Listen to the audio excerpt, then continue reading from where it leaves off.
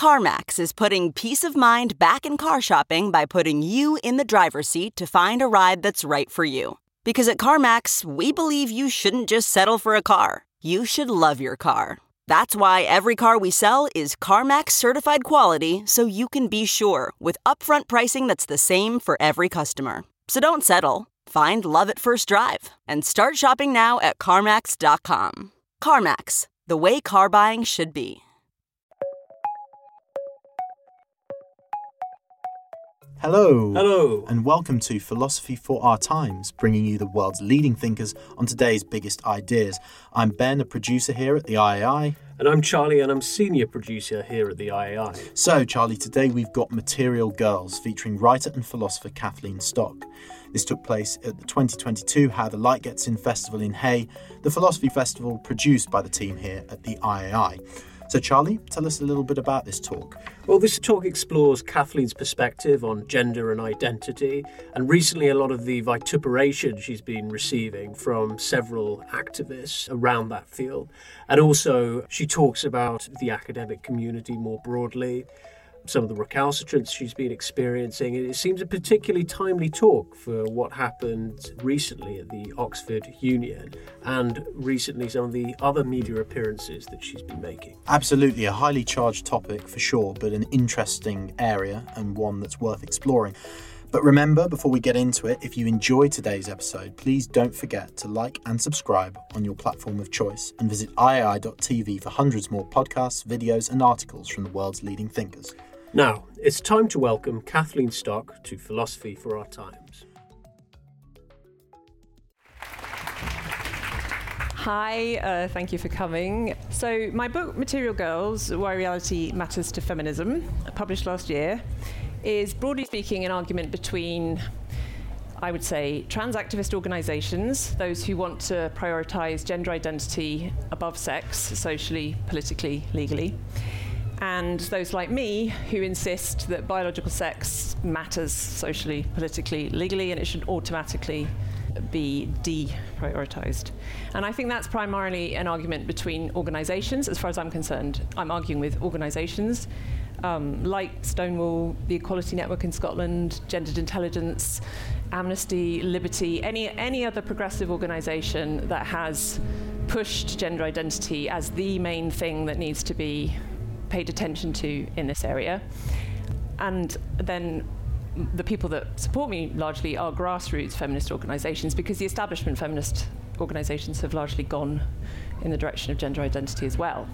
And I just want to add the usual caveat that I'm not arguing with individual trans people, although sometimes I am because they disagree with me, but they are not my target. Not all trans activists are trans people. Actually, lots of trans activists are not trans people, and not all trans people are trans activists. So I've been billed here as seeking to move towards a less polarised future in this area, and I do want to talk about that, but I'm going to take a slightly circuitous route.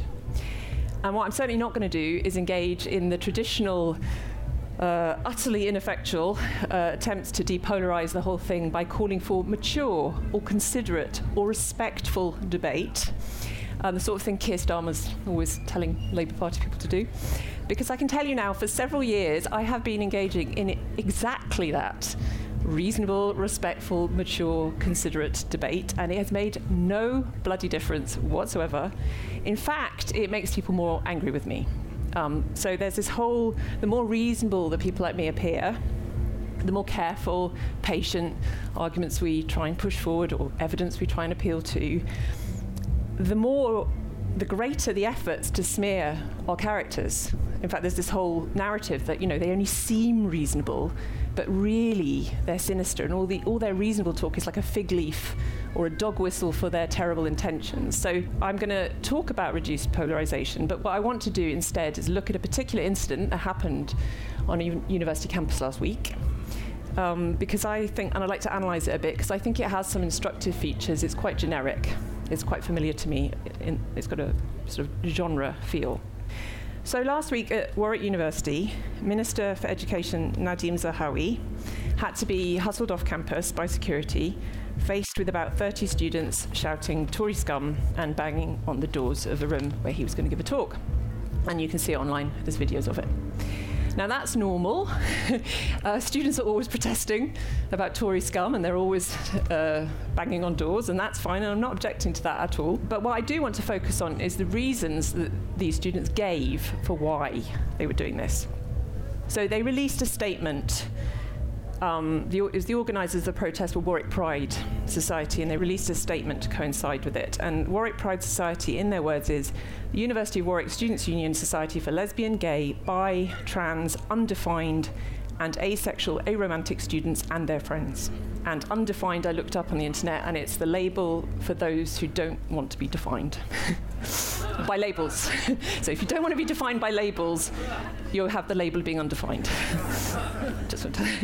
So as their statement reveals, the Society's outrage was not at Tory corruption or sleaze or student fees or generation rent or any of the other traditional political concerns of the left. The protest was because they believe Zahawi personally to be a reactionary, harmful transphobe, and they cited a number of reasons.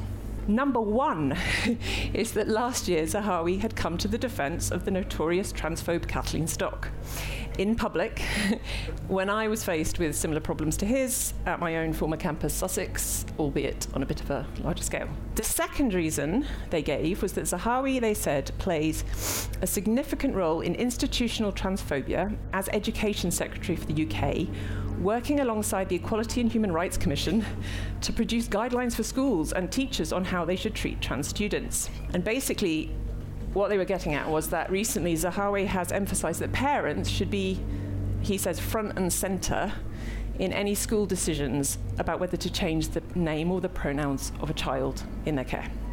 So using language drawn from gay rights, the statement from the Pride Society represents this stance of his as endorsing the outing of children as trans and accuses Zahawi of putting children who are so outed at risk of abuse and homelessness. So if the narrative is supposed to go that if a school tells a parent that their child has changed their name, you will be risking exposing to abuse and homelessness, just like that. They also say that 1 in 6 trans children who've been made homeless were forced to do sexual acts against their will by family members before becoming homeless. So they're trying to link this elaborate causal chain between a parent being told that their children's pronouns have changed, or, you know, that they want to change their pronouns, to some kind of sexual abuse likelihood, which I think is quite mad. And the final reason given for the protest is that Zahawi has in the past made transphobic remarks such as using the common transphobic dog whistle, adult human female. Right, so he's used the words adult human female. This is a dog whistle. This is transphobic. Case closed. And so they say, on the basis of this, the notion that Zahawi does not incite hatred is ludicrous at best. And they finish with the following statement. Given that transphobia is omnipresent in society, it is imperative for the mental well-being of trans students that the university make itself clear that it is indeed supportive of transgender individuals and that reactionary, harmful, transphobic rhetoric will not go unopposed. Trans rights are simply not up for debate. They are non-negotiable. So that's the statement. So what can we learn from this statement? Now, I could argue with some of its ideas, and I do that in my book, but I really just want to look at its form rather than its content, because I think it's quite generic. Statements of this kind come up in my life quite a lot. So I think we should focus on some of its features. And the first thing to note is that there's a common theme underlying all of the student complaints in this. They're all about validating the inside, the psychological, the inner, right? So it's not even just about identifying as the opposite sex anymore. It's about being non-binary or being aromantic or asexual or undefined or whatever it is. And it's all about my identity psychologically automatically should be recognised by you, and that is the demand. So when they complain against me or the HRC or against the teachers who want to tell the parents that something's going on here, or against Zahawi for using the word adult human female, in every case they're presuming that there is just no circumstances whatsoever where it would be not okay, where it would be okay not to agree with someone's own words about their own identity. Now there's two things to say about that, but one is just how completely totalizing it is. It's just no context in which you shouldn't concede to someone's identity claim about themselves. And I think that's very common. Like, there's just no quarter given. Because it's possible you could have a completely different position, which is like sometimes we should accede to gender identity claims, and sometimes we should say that other things are important, like material circumstance or how this affects other people, or, there'd be lots of potential things that could matter there. I think, obviously, there are cases and lots of contexts in which inner identity cannot be the final word on entrance into female-only spaces or sports teams or whatever it is, or children's identity when it's linked into medicalisation that can affect them for their whole lives. But take the most extreme sort of case, like think of, I don't know, some of you might disagree with me thoroughly, but if you've got any ambiguity here, it's likely to be around, I imagine, sport, when you've got sort of obviously male-bodied people in women's sports teams, or putting male rapists in women's prison, which is happening. If you've got any ambiguity there, you would expect some nuance in transactivist organisations. They might just say, well, okay, here, there's a problem. But no, they never do. They just go all the way. Stonewall thinks that male-bodied people should be in women's rugby. They think that male-bodied people should be in women's prisons. They just have no ability to nuance. And I think that's a feature of this style of thinking. So I just want to point that out. And the other thing is, this demand for validation of identities is so individualistic. It doesn't matter what's going on, like I say, at the level of nature or culture even. It's not about social construction in any traditional sense. It's just what's going on in your head now determines how people should relate to you. And that's almost apolitical, as far as I can see. It's so individualistic. It's, politics is about distribution of goods. It's also about cultural identity. But cultural identity is usually thought of as something that comes from other people and how they relate to you, as opposed to you just demanding that you get seen a certain way. So this isn't identity in that sense either. It's like in identification with, psychologically identifying with some label. And I think that that's an interesting feature of a lot of this discussion too, how apolitical it is and how it's not really tapped into anything other outside the self.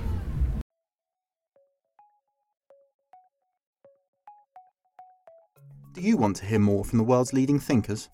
If the answer to that question is yes, subscribe to iai.tv for unlimited access to thousands of debates, talks, articles, academy courses, and live events.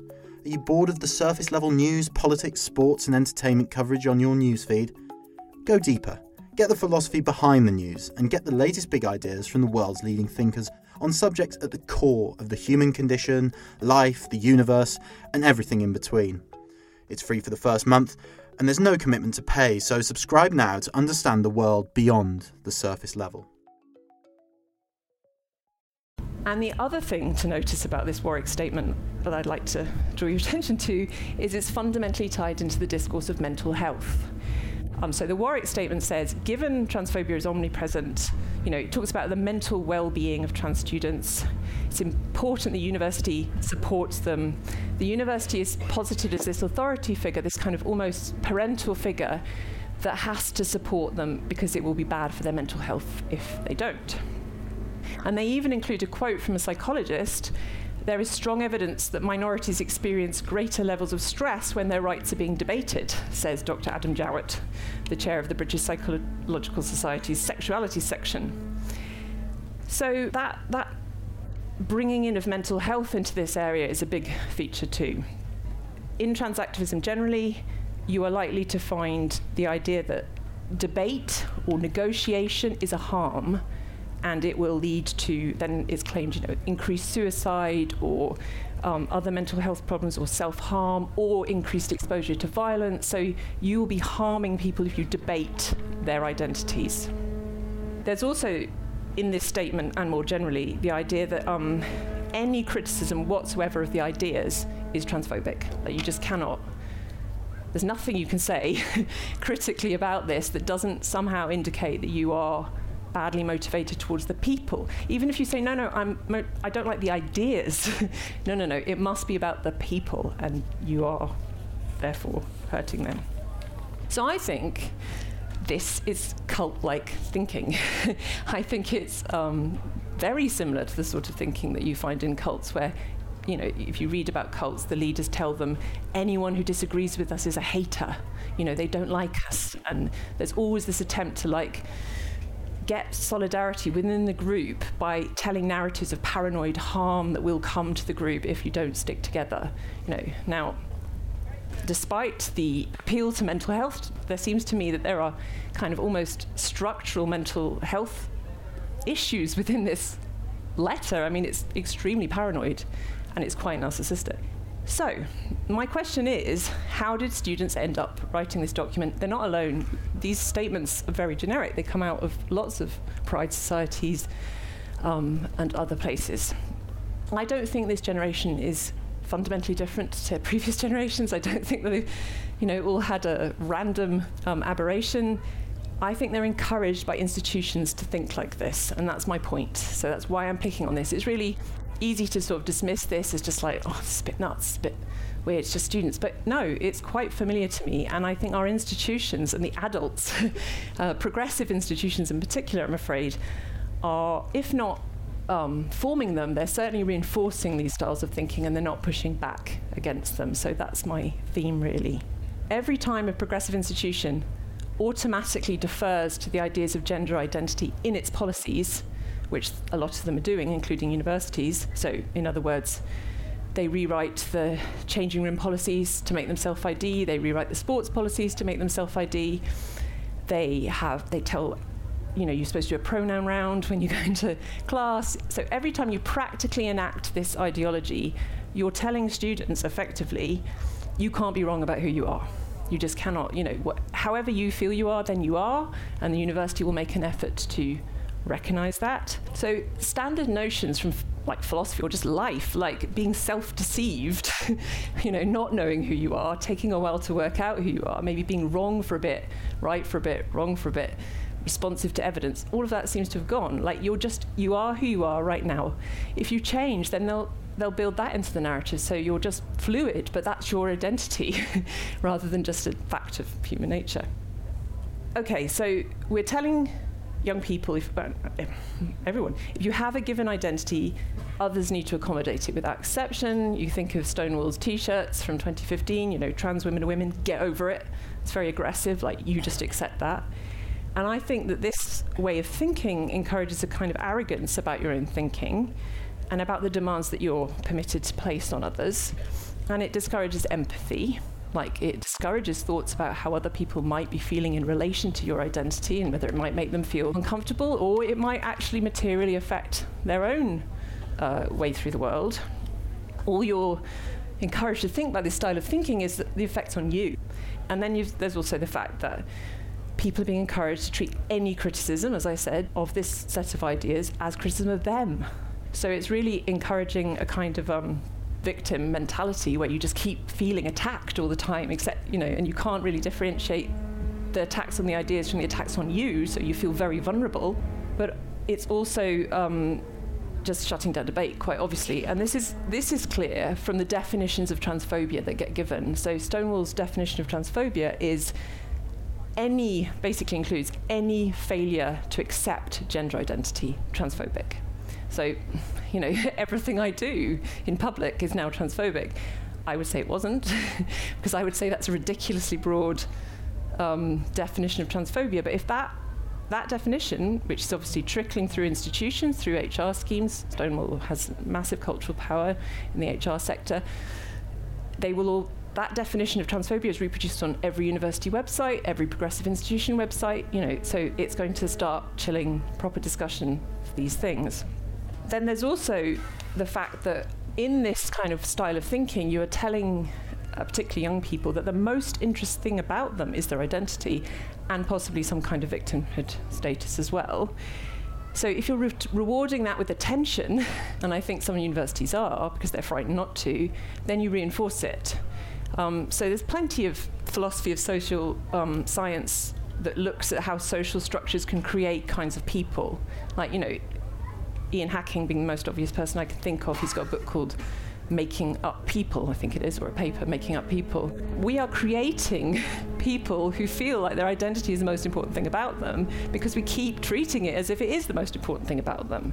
And that's just going to make the class of people that think like this bigger and bigger over time, unless we start introducing newer narratives about what other things people can be.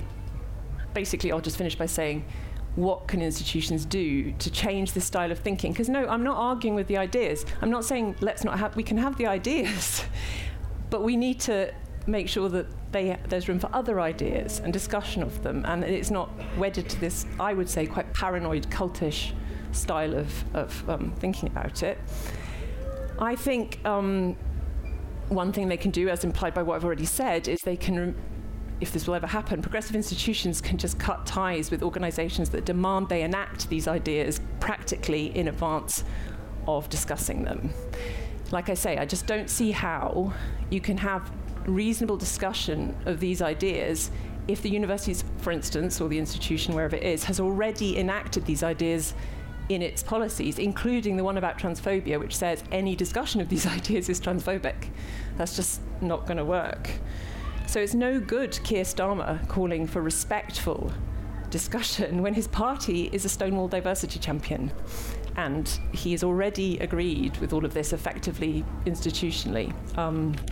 And the thing is, the more you shut down discussion, the more furious people get.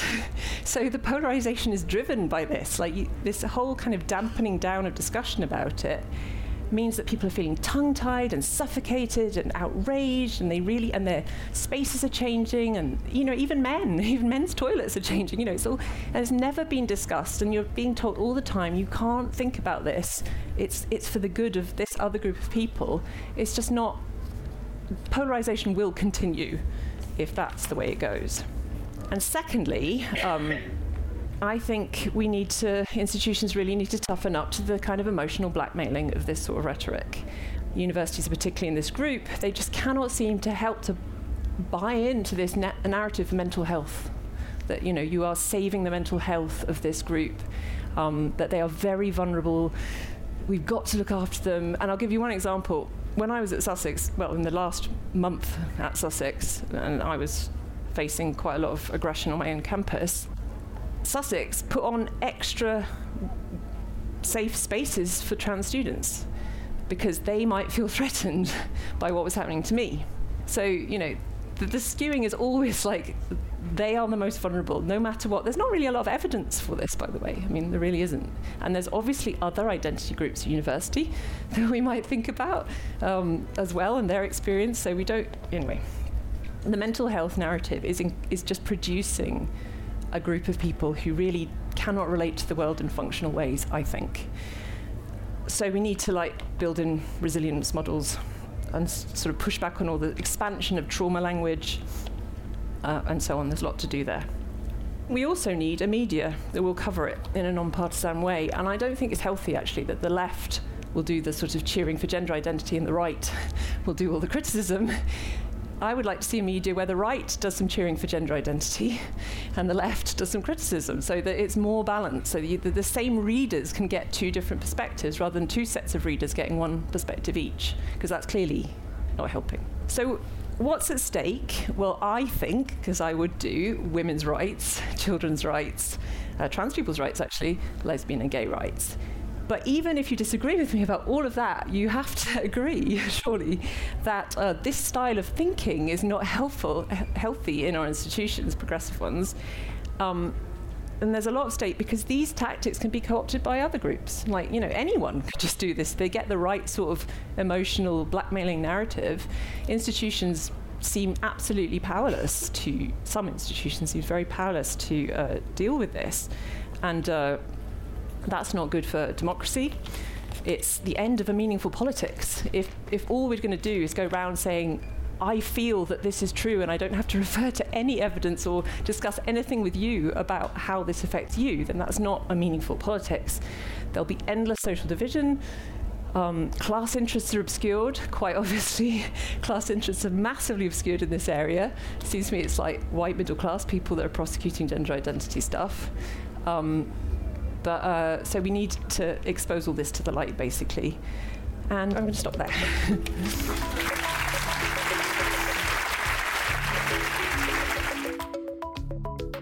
Well, that was an interesting talk, Charlie. Yeah, and thanks for listening to this week's episode of Philosophy for Our Times. If you enjoyed today's episode, don't forget to like and subscribe on your platform of choice, and visit iai.tv for hundreds more podcasts, videos, and articles from the world's leading thinkers. 1, 2, 3, 4. Those are numbers, but you already knew that. If you want to know what number you're going to pay each month for your car, use Kelley Blue Book My Wallet on AutoTrader. They're really good at numbers. AutoTrader.